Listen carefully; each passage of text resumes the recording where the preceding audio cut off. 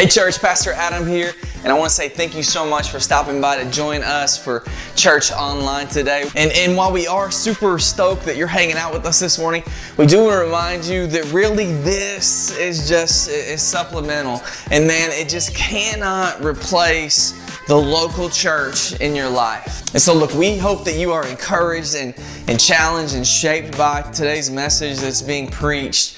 But also we don't want to be your substitute for the local church body that you should be involved in. We really do believe that the local church is God's plan A in reaching the world. So with that being said, please come hang out with us in person one Sunday. If you're in Paducah in the area, come hang out with us to get some rest, or find a local Bible-believing, Jesus-preaching church that you can get plugged in and connected to. Jesus loves the church, and we love Jesus, and we believe that we can better serve Jesus if we love His church well. So, welcome to Rest. If you'll open up your Bibles to 2 Timothy chapter 2, and we're going to continue on in chapter 2. Pastor Adam killed it last week on absolutely short notice. 2 weeks, not all last week, I was recovering from COVID. I caught COVID in a conference room in a meeting with one of my customers, and Adam, under short notice, had to preach last week on a text that I had been preparing for, and I've been looking forward to preaching. Verse 2 is one of the core competency verses of my life. And the guys who have been discipled by me, they know that, as I call it, 2T2 is one of my favorite verses in all of Scripture. And AB just knocked it out of the park last week, and I appreciate him for jumping in light of my sickness. But chapter 2 as a whole is one of my favorite chapters in all of the Bible and the whole entire canon. Chapter 2 of 2 Timothy is one of my favorite. And the reason why is because it kind of has this one continued theme, or this one continued thought running throughout the chapter the whole time. And it is gospel-centered discipleship. Because what we hear right off the bat is Paul's telling Timothy to be strengthened. And how does he tell him to be strengthened? By the grace of God. And so he's to draw from that wellspring of life that overflows continuously. He is to draw from that well of grace. And in that, he kind of gives him the thesis of his life. Say thesis. He gives him the thesis of his life, and that is to invest in reliable men who would also be able to teach others. To invest in people who would continue this gospel-centered discipleship process over and over and over. And so as we kind of go through our text this morning, verse 3 through 7, as we kind of take a very granular look, a very granular approach at these particular 4 verses, I want us to constantly think through verses 1 and 2. And we're going to come back to that. But let's read verses 3 through 7. Share in suffering as a good soldier of Christ Jesus. No soldier gets entangled in civilian pursuits, since his aim is to please the one who enlisted him. An athlete is not crowned unless he competes according to the rules. It is the hardworking farmer who ought to have the first share of the crops. Think over what I say, for the Lord will give you understanding in everything. This is the word of the Lord. Let's pray. Father, Lord Jesus, we thank you. We thank you for this letter, this prison letter, written out of a place of love, out of a place of shepherding, a heart of a shepherd to his young protege. God, we thank you for that, because there's so much for us as modern day believers to find practical for our lives. Lord, I pray that today, that as we study your word, God, that you would move and that you would work and that you would intervene and that, Lord, that you would set us on fire for you. It's in Jesus' name we pray, amen. So we kind of have these three illustrations that Paul gives us in these four verses. And Paul loves two of the three illustrations. If you've studied much of Pauline writings, what you'll find is two of the three happen over and over and over. And it's because of the imagery that was very prevalent to them during the first century. You got to think he's writing to folks who are living under Roman rule. And so he uses analogies that they would very easily be able to put together with real life and gospel application. What are those three things? Number one, he gives us the soldier. Say soldier. And number two, he gives us the athlete. And number three, he gives us the farmer. Three powerful illustrations. 1 and 2, he says over and over. He gives us, in Corinthians, also in Philemon, he gives us these particular illustrations for us to hold on to. And as we unpack these images, what we have to constantly come back to is verses 1 and 2, right? Because 1 tells us where we're drawing from, the well of grace, and 2 gives us the thesis of what's going on. What we need to understand is he wants us to get the context of the why behind the what and the how. And he never wants it to be too far in the distance throughout this entire chapter. Everything he asked Timothy is spawned from his desire for Timothy to continue that passionate, life-giving, gospel-centered discipleship by the strength of grace. So let's kind of rewind and look back at that. Verse number 1, we're going to read, and 2. You then, my child, be strengthened by the grace that is in Christ Jesus. What you have heard from me in the presence of many witnesses, entrust to faithful men who will be able to teach others. Okay? So let's keep that context. What's the context? Verses 1 and 2. Keep that in mind. You're going to hear me say that over and over to the point you are sick of it. In verse 2, Paul asks Timothy to establish a godly legacy, okay? He says, I want you to go continue on my work, my gospel-centered discipleship work. Establish a legacy. In verse 3, what's he essentially asking him to do? Look at it. Share in what, church? Woo! If you got a letter from somebody today that was like, I want to invite you over to my house so that you can suffer, and there was like, hey, RSVP, chances are you're not RSVPing to that invitation, right? But that's what we have right here. This is an invitation from Paul to Timothy, and he's inviting him to share in the suffering. Yeah. In modern Christian teaching, these two things, godly legacy and suffering, are juxtaposed to each other. In modern Christianity, pastors want to tell their congregants that if they come to Jesus, it'll all be okay. That if they come to Jesus, he'll never put more on you than you can handle. The truth is that's not found in the scriptures. That's not found anywhere in the scriptures. No, what we see in the New Testament is Jesus taught his disciples that they would suffer for his name. That they would suffer. That they would be put to death for his name. If you study much of the early church and the history, what you find is almost all of the early church patriarchs find an early death. Very different than what we hear from the American pulpit, from the American church today. We're worried about whether we're swagged up. We're worried about whether we have great coffee, designer frappes in our cafe. We're taking selfies as we're doing mission work. We're not suffering. We don't know what it means to suffer. And you know, as I think through this, it's critical that we see that Paul is passing that same expectation that Jesus gave to his disciples down to Timothy. He says, you need to expect suffering. You're going to share in the suffering.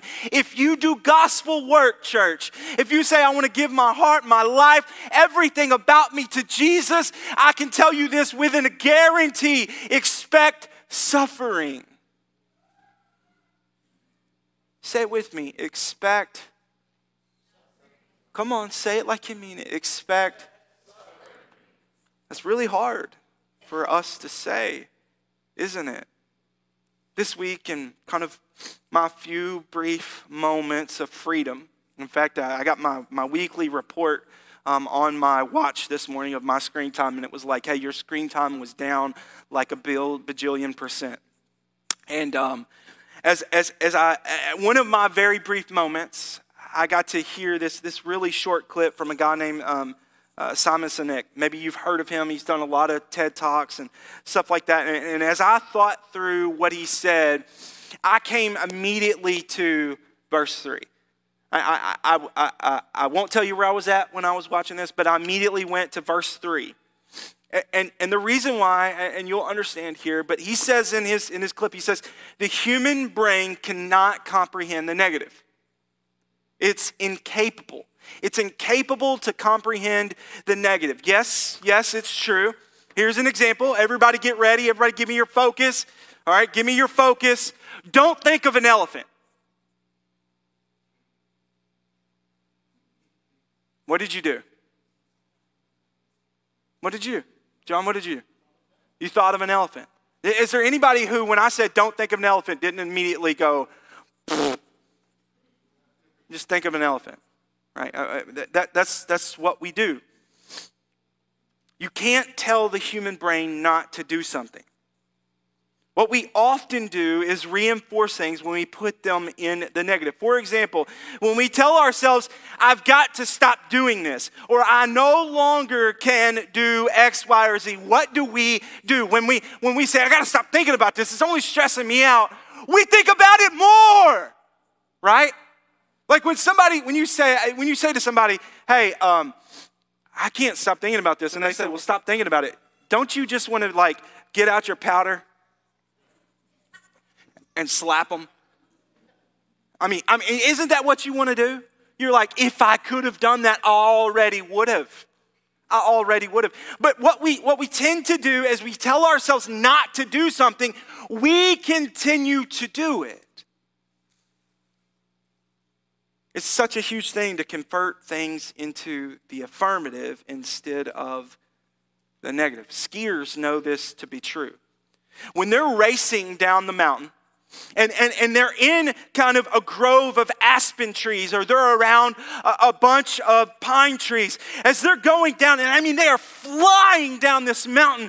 The whole time you're watching them, if you've ever watched it, you're like, how are they not hitting those trees?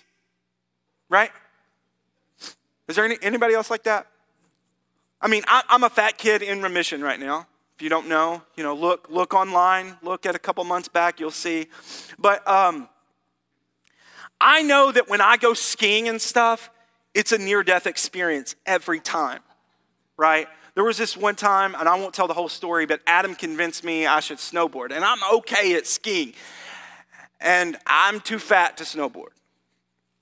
I'm not now. I think I could do it. But, your gut, when you try to get down, it just doesn't work out. Anyways, so he convinces me one day, hey, I should do a double black diamond with him.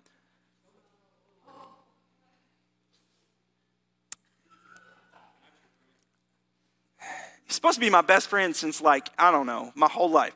Anyways, he's like, yeah, you can do it. And we get off the ski lift, and he's like, let's go. Adam just jets right down the mountain. Well, I get kind of hung over next to a cliff, a literal cliff, to the point that I have to take my board completely off and walk out into the middle of where everybody's flying by me, because every time I tried to get up, I only got closer to the cliff. And when I say close to the cliff, I mean like here to the baptismal thing, like that close. And I was like, nope, dear Jesus, nope. Anyways, but the whole time that somebody's flying down the mountain, you're going, how do they do this? Well, one thing that we think is that they're going, don't hit a tree, don't hit a tree, don't hit a tree. But did you know that that's not, in fact, what they say? That's not, in fact, what they say, because if they were saying, don't hit a tree, you know what the only thing they would see as they went down the mountain? Trees. And they would hit a tree. But no, what a true skier does, who does cross-country skiing, going through the snow, is they look at the path. They only look at the path. They say, where's the snow? Where's the snow? Looking at the path. And by looking at the path, they don't ever hit the trees. It is our choice how we choose to perceive our circumstance. See, in our suffering, what we tend to do is we think of the trees all the time. We think of, no, I can't do that. I will hit this. I can't be around that person because of this. Rather than looking at the path that Jesus has put us on. And what I look at, what I see here when I think about this particular scripture is I think about where Paul's at in life as he writes these words. Paul is in a Roman prison, not for the first time, but for the second. And what Paul knows is that he is facing 100% certain death, because now the new ruler of Rome is Nero, and Nero is in an all-out mission to put to death every Christian that he possibly can. And so when Paul writes to Timothy and he says, come share in the suffering with me, Paul's writing from a place that in our eyes would be dark and would be desperate. How could he say, don't focus on the trees, Timothy, focus only on the path, because he knows his suffering has a purpose. Paul does not see his suffering as an obstacle or something where he needs a breakthrough from, but part of God's eternal path. Notice how he puts it in the church to Corinth. In chapter 4 of 2 Corinthians, he says, so do not lose heart. Though our outer self is wasting away, our inner self is being renewed day by day. For this light momentary affliction is preparing us for an eternal weight of glory beyond all comprehension. As we look not to the things that are seen, but to the things that are unseen. For the things that are seen are transient, but the things that are unseen are eternal. He writes to the church in Rome, he says, for I consider that the sufferings of this present time are not worth comparing with the glory that is to be revealed to us. Paul sees his suffering as part of the process. That's why he's inviting Timothy to share in the suffering, because it's part of the process. While difficult, while uncomfortable, he says it is insignificant when compared to the weight of eternal glory. Your suffering today, your sorrows today, they have a purpose. God wants to use them as part of his plan in your life. Through your suffering, you can reach those who you never would have reached before. Paul said in his time in prison, I thank God that I'm here, because I'm here, the gospel is spreading throughout the jailhouse. Because I'm here, God has opened a door of opportunity for me to speak into the lives of people who I never would have had FaceTime with before. I think we need to see that not all suffering is bad. While it is uncomfortable, while it is not fun, it opens the door for the gospel. For the gospel. Excuse me. I have many different thoughts on the deconstruction movement that's going on right now in the evangelical church. And I'm not going to cover them all. In fact, I'm just going to cover one in particular here that deals with this. I'm convinced that the deconstruction movement is in full effect because of the pervading lack of discipleship in the church. Without discipleship, we fail to see that suffering, difficulty, relational turmoil is part of the walk with Christ. Rather, popular Christianity teaches the opposite, and it reinforces that, hey man, all is going to be good. God will never put more on you than you can handle. If you just come to God with prayer and faith, if you just give, you can't outgive God. All these monikers. It leads people to a place where they don't understand appropriately that God called his apostles to suffer. That God sometimes stripped their family and their friends from them. In fact, we see that here in 2 Timothy. We see that Paul has been completely and utterly deserted from almost everyone in the church. He became a pariah to the church because of his constant legal issues. So, I think it's critical that we put into biblical perspective that suffering is part of the walk with Christ. The truth is Jesus called us to come and die. Die to our selfishness, die to our own desires. And right there, church, right there is where it's at. Christ has not called us to a life of ease, but a life of endurance. I heard this quote this week, actually in the movie theater, and I wrote it down right before mine and Molly's date on Friday night. You're only as strong as your readiness to surrender. You're only as strong as your readiness to surrender. So right now you might feel weak in your suffering. You might say, why God? Why me? Why am I here? And I think it is only in the place where we come to utter dependence upon God. It is there, like Paul said, when I am the weakest, I am the strongest. It is because we pull from the well of grace and we are strengthened in those moments. It's only there when we completely surrender to his beautiful providential will that we will be strengthened. Verse 4. No soldier gets entangled in civilian pursuits since his aim is to please the one who enlisted him.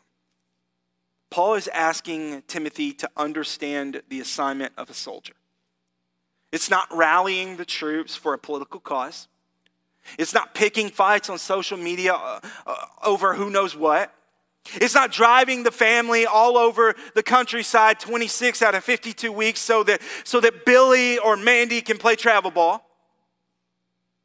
Soldiers live with an awareness that there is a war going on. There is a sense of concentration, self-denial, disregard for trivial matters. The assignment for Timothy is the exact same as it is for us today. To give our time, our talents, our money in effort to disciple people for Jesus.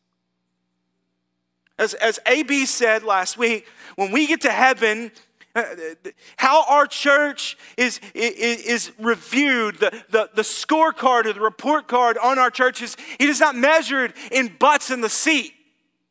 It's not measured in bucks in the offering boxes.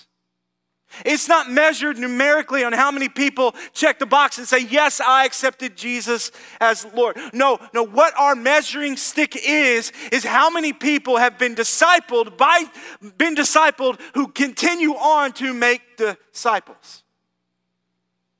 What's the last command of Jesus in both Matthew 28, Acts 2? It is to go into the world and to make disciples. Not converts, but disciples. And so that's what Paul is saying. He's saying, understand the assignment. Understand who it is that has enlisted you and be a faithful and good soldier. Later on, in fact, in this chapter, he says this in 2:24, not to fight about words. Or in 2:26, avoid irreverent and empty speech. In 2:22, to flee from your youthful passions. And we'll exposit that later. But if we distill all of that down, he's saying, don't waste your life on nothing. Don't waste your life on nothing. And the problem is we're so consumed with being right.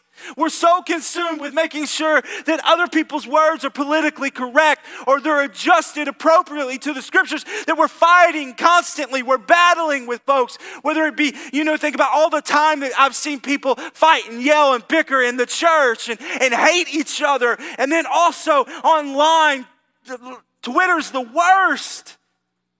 It's like everybody's out fighting each other. I mean, we're on WPSD's feed and we're fighting over nonsensical stuff. We're fighting over stuff that won't matter in 5 years, let alone 50. And that's exactly the very things in chapter 2 that he's saying, as a good soldier, stop this madness. Stop it. Because the world is watching. We are the hands and feet of Jesus, and what we say, it matters. It carries an eternal weight. Do you hear me? It carries an eternal weight. He's saying, don't get caught in the civilian matters. Don't get caught in these things they will not matter. They will pass away, but you know what will remain? The blood of Jesus. And the hell for those who do not surrender their life to it. It will remain. It will not pass away. Don't waste your life and your time on nothing. Our aim is to please the one who enlisted us. Verse 5, an athlete is not crowned unless he competes according to the rules. This speaks volumes to me. Maybe you don't know this, but for 11 years, I was a high school wrestling official, and I haven't officiated in a couple of seasons, but I have officiated 10 state championship titles here in Kentucky, and I've had the great enjoyment of doing it. Wrestling is part of my life. A lot of my character was drawn from that. And I will tell you, as an official, it was my job to know the rules of the game inside and out and to enforce them without prejudice. No matter who it was, no matter where they were from. In fact, there's probably lots of videos out there. My dad, at one point, my dad was the head coach at Caldwell County. My uncle was the head coach at Callaway, and another uncle was the head coach at Union County. So when they would have a tri-meet and all three of them would be together and I was officiating, you can only imagine. There's been many a nights that I have almost thrown my father out of the gym. It would be funny because my mom and dad would get into it after me and him would get into it. Gotta love a wrestling family. But I have been booed. I've been cussed. I've been threatened with bodily harm. I've been escorted to my car by a police officer. And for what? For what, you might add? You might ask me, what's the reason? For enforcing the rules. For enforcing the rules. As an athlete, there's no shortcuts. There are countless hours of discipline and work that is put into being good, let alone elite. And as I think through this particular thing, I believe what Paul is pointing out is that no athlete can win without following the rules. There's no shortcuts. It requires absolute discipline. Now, Paul, don't get me wrong, he's not talking about rule keeping to earn our salvation. That's not at all, he's not teaching a works-based salvation. That's not what we see here. He's talking about the desire of every true believer is to walk in godliness according to God's word so that we might please him, so that we might know him in relationship. with our lives, and that our lives would be governed by His Word. If you want to make sense of your suffering, if you want to make sense of your circumstances, I implore you to engage the Word of God. I assure you that if you faithfully spend time in the Word, He will not leave you in the lurch. In fact, what we see from David says, I search the scriptures, I study them that I might not sin against you. See, David understood that if he searched the rule book, if he searched the manual guide, if he searched it out, what he would know is that he could have deeper, more intimate relationship with God, that he could walk in absolute communion with God. And what we see is in the later season, in the palace season of David's life, he takes his eyes off of the book and he puts it on the woman, and it all falls apart. He takes his eyes off the book and it all falls apart. If you want to make sense of your suffering, you want to make sense of your circumstances, you want to have gospel perspective, study His Word, know His rules, run as an athlete following the rules. Verse 6, it's the hardworking farmer who ought to have the first share of the crops. Just as the soldiers and the athletes cannot take any shortcuts, the farmer must toil every day. But I think this illustration speaks more towards the normal parishioner who comes to the church. And the reason why I think it speaks more to the normal parishioner who comes to church is because, sometimes we give parades for soldiers who are returning back home, right? We tell on Veterans Day, we say to vets, thank you for your service. We commend them. We recognize them. And we appropriately should. And athletes, we pack out stadiums all the time. And we cheer when they do phenomenal feats. We love to watch them. On a Sunday afternoon in the fall, you can find like 50% of America glued to a TV screen watching their pigskin boys play ball. Right? We cheer them on. But the farmer, unlike athletes and the military, it's not glorious or exciting. The farmer is never applauded. He doesn't call a press conference when he's going to bale his hay. Right? The farmer is just like a normal everyday disciple maker. It's not glamorous. It's dirty. It involves sowing and planting and plowing and monitoring. The farming is also like disciple making in that it is endless. When you harvest the grain, it's not over. It's not over. That field still needs work. Like corn, you might harvest it, but you still have to shuck it. Like the farmer who gets to eat the first share of the harvest, the disciple maker gets the blessing of watching people grow into maturity of Christ. The farmer gets to see that person turn their life around. The disciple maker gets to see them turn their life around, gets to see them engage with their husband and wife and become a gospel foundation in their home, loving and shepherding their children, gets to see them become a steward of everything that God has given them, just like a farmer gets to watch his crop grow. And so, just like the farmer, all of us, we're all called to be co-laborers in this process of making disciples. What I want to say to you in this effort, in this movement, is don't grow weary in doing good. Galatians chapter 6, verse 9. Paul writes these words, and let us not grow weary in doing good, for in due season we will reap if we do not give up. I want to tell you, people are messy. They will hurt you. They will say things about you that will make you feel about this big. Even the people who you have invested your life and your time into, they will still hurt you. That's why the proverb says, where there is no oxen, the stable is clean. That means there's no poop in there. And then tell you, if you're looking for a poop-free church, you're not going to find one. If you walk into the doors and you say, oh, this church feels like it doesn't have poop, that's only because we've been shoveling it out of your sight. The truth is you're not going to find it. If you want gospel community, you have to understand that suffering is part of gospel community. I don't want to say that.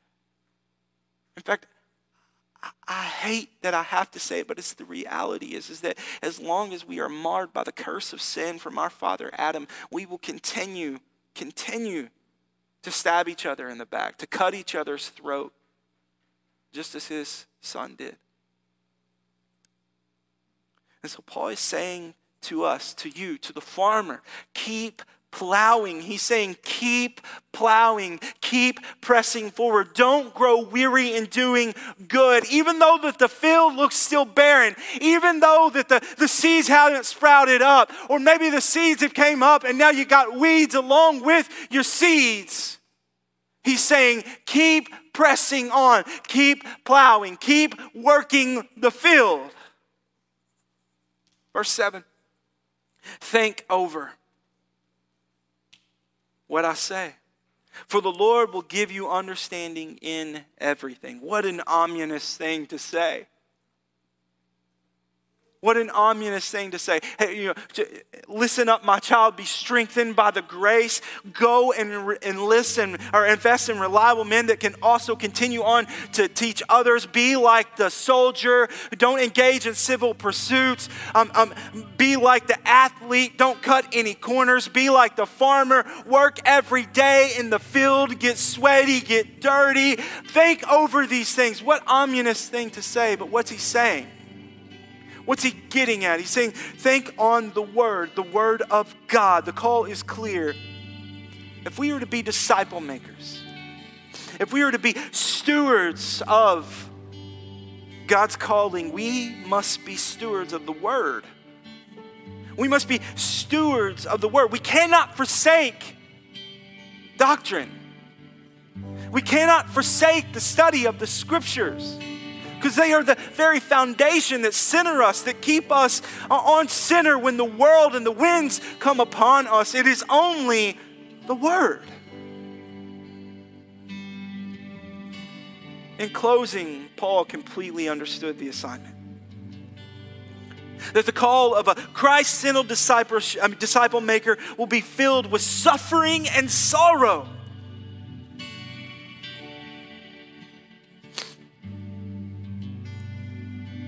Because of Paul's persistent legal troubles, he's now seen as a pariah. He's now alone. But that doesn't thwart Paul's faith or his eagerness to make disciples for Jesus. Why? Because he doesn't see the trees as he's coming down the mountain. All he sees is the path. He doesn't see the trees as he's coming down the mountain. All he sees is the path. If you've been around for the last year, it's no secret to know that I've been on the struggle bus.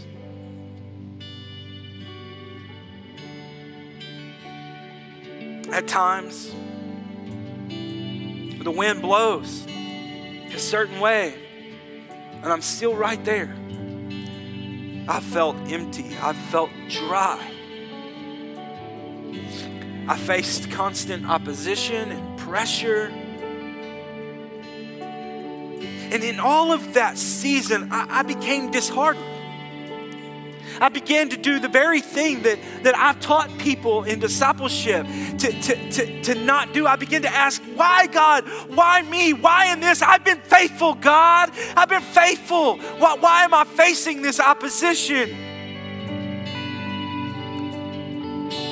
I felt like I couldn't hear the answer. As a man who I feel like I have a really, really, really good discernment. I have a good understanding. I sense and I feel the Spirit. And I feel His prompting and His moving. But in this area, in this time, in this season, in this dryness where my heart was hurting, I felt nothing. Nothing. And I kept going, God, why? Why? And the reality was the whole time, church, the answer was staring me right in the face. It was right there.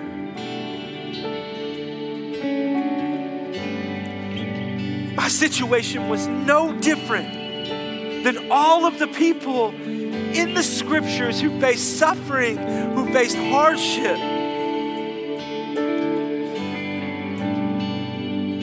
And in that season, I took my time out of God's Word. And I spent more time thinking about my circumstances than coming to the anchor in the ground, His Word. I took my eyes off of people like Paul who had been deserted. I took my eyes off of people like Peter who were persecuted.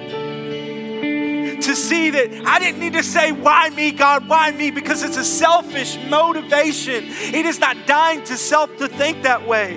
And what I found is that I wasn't alone.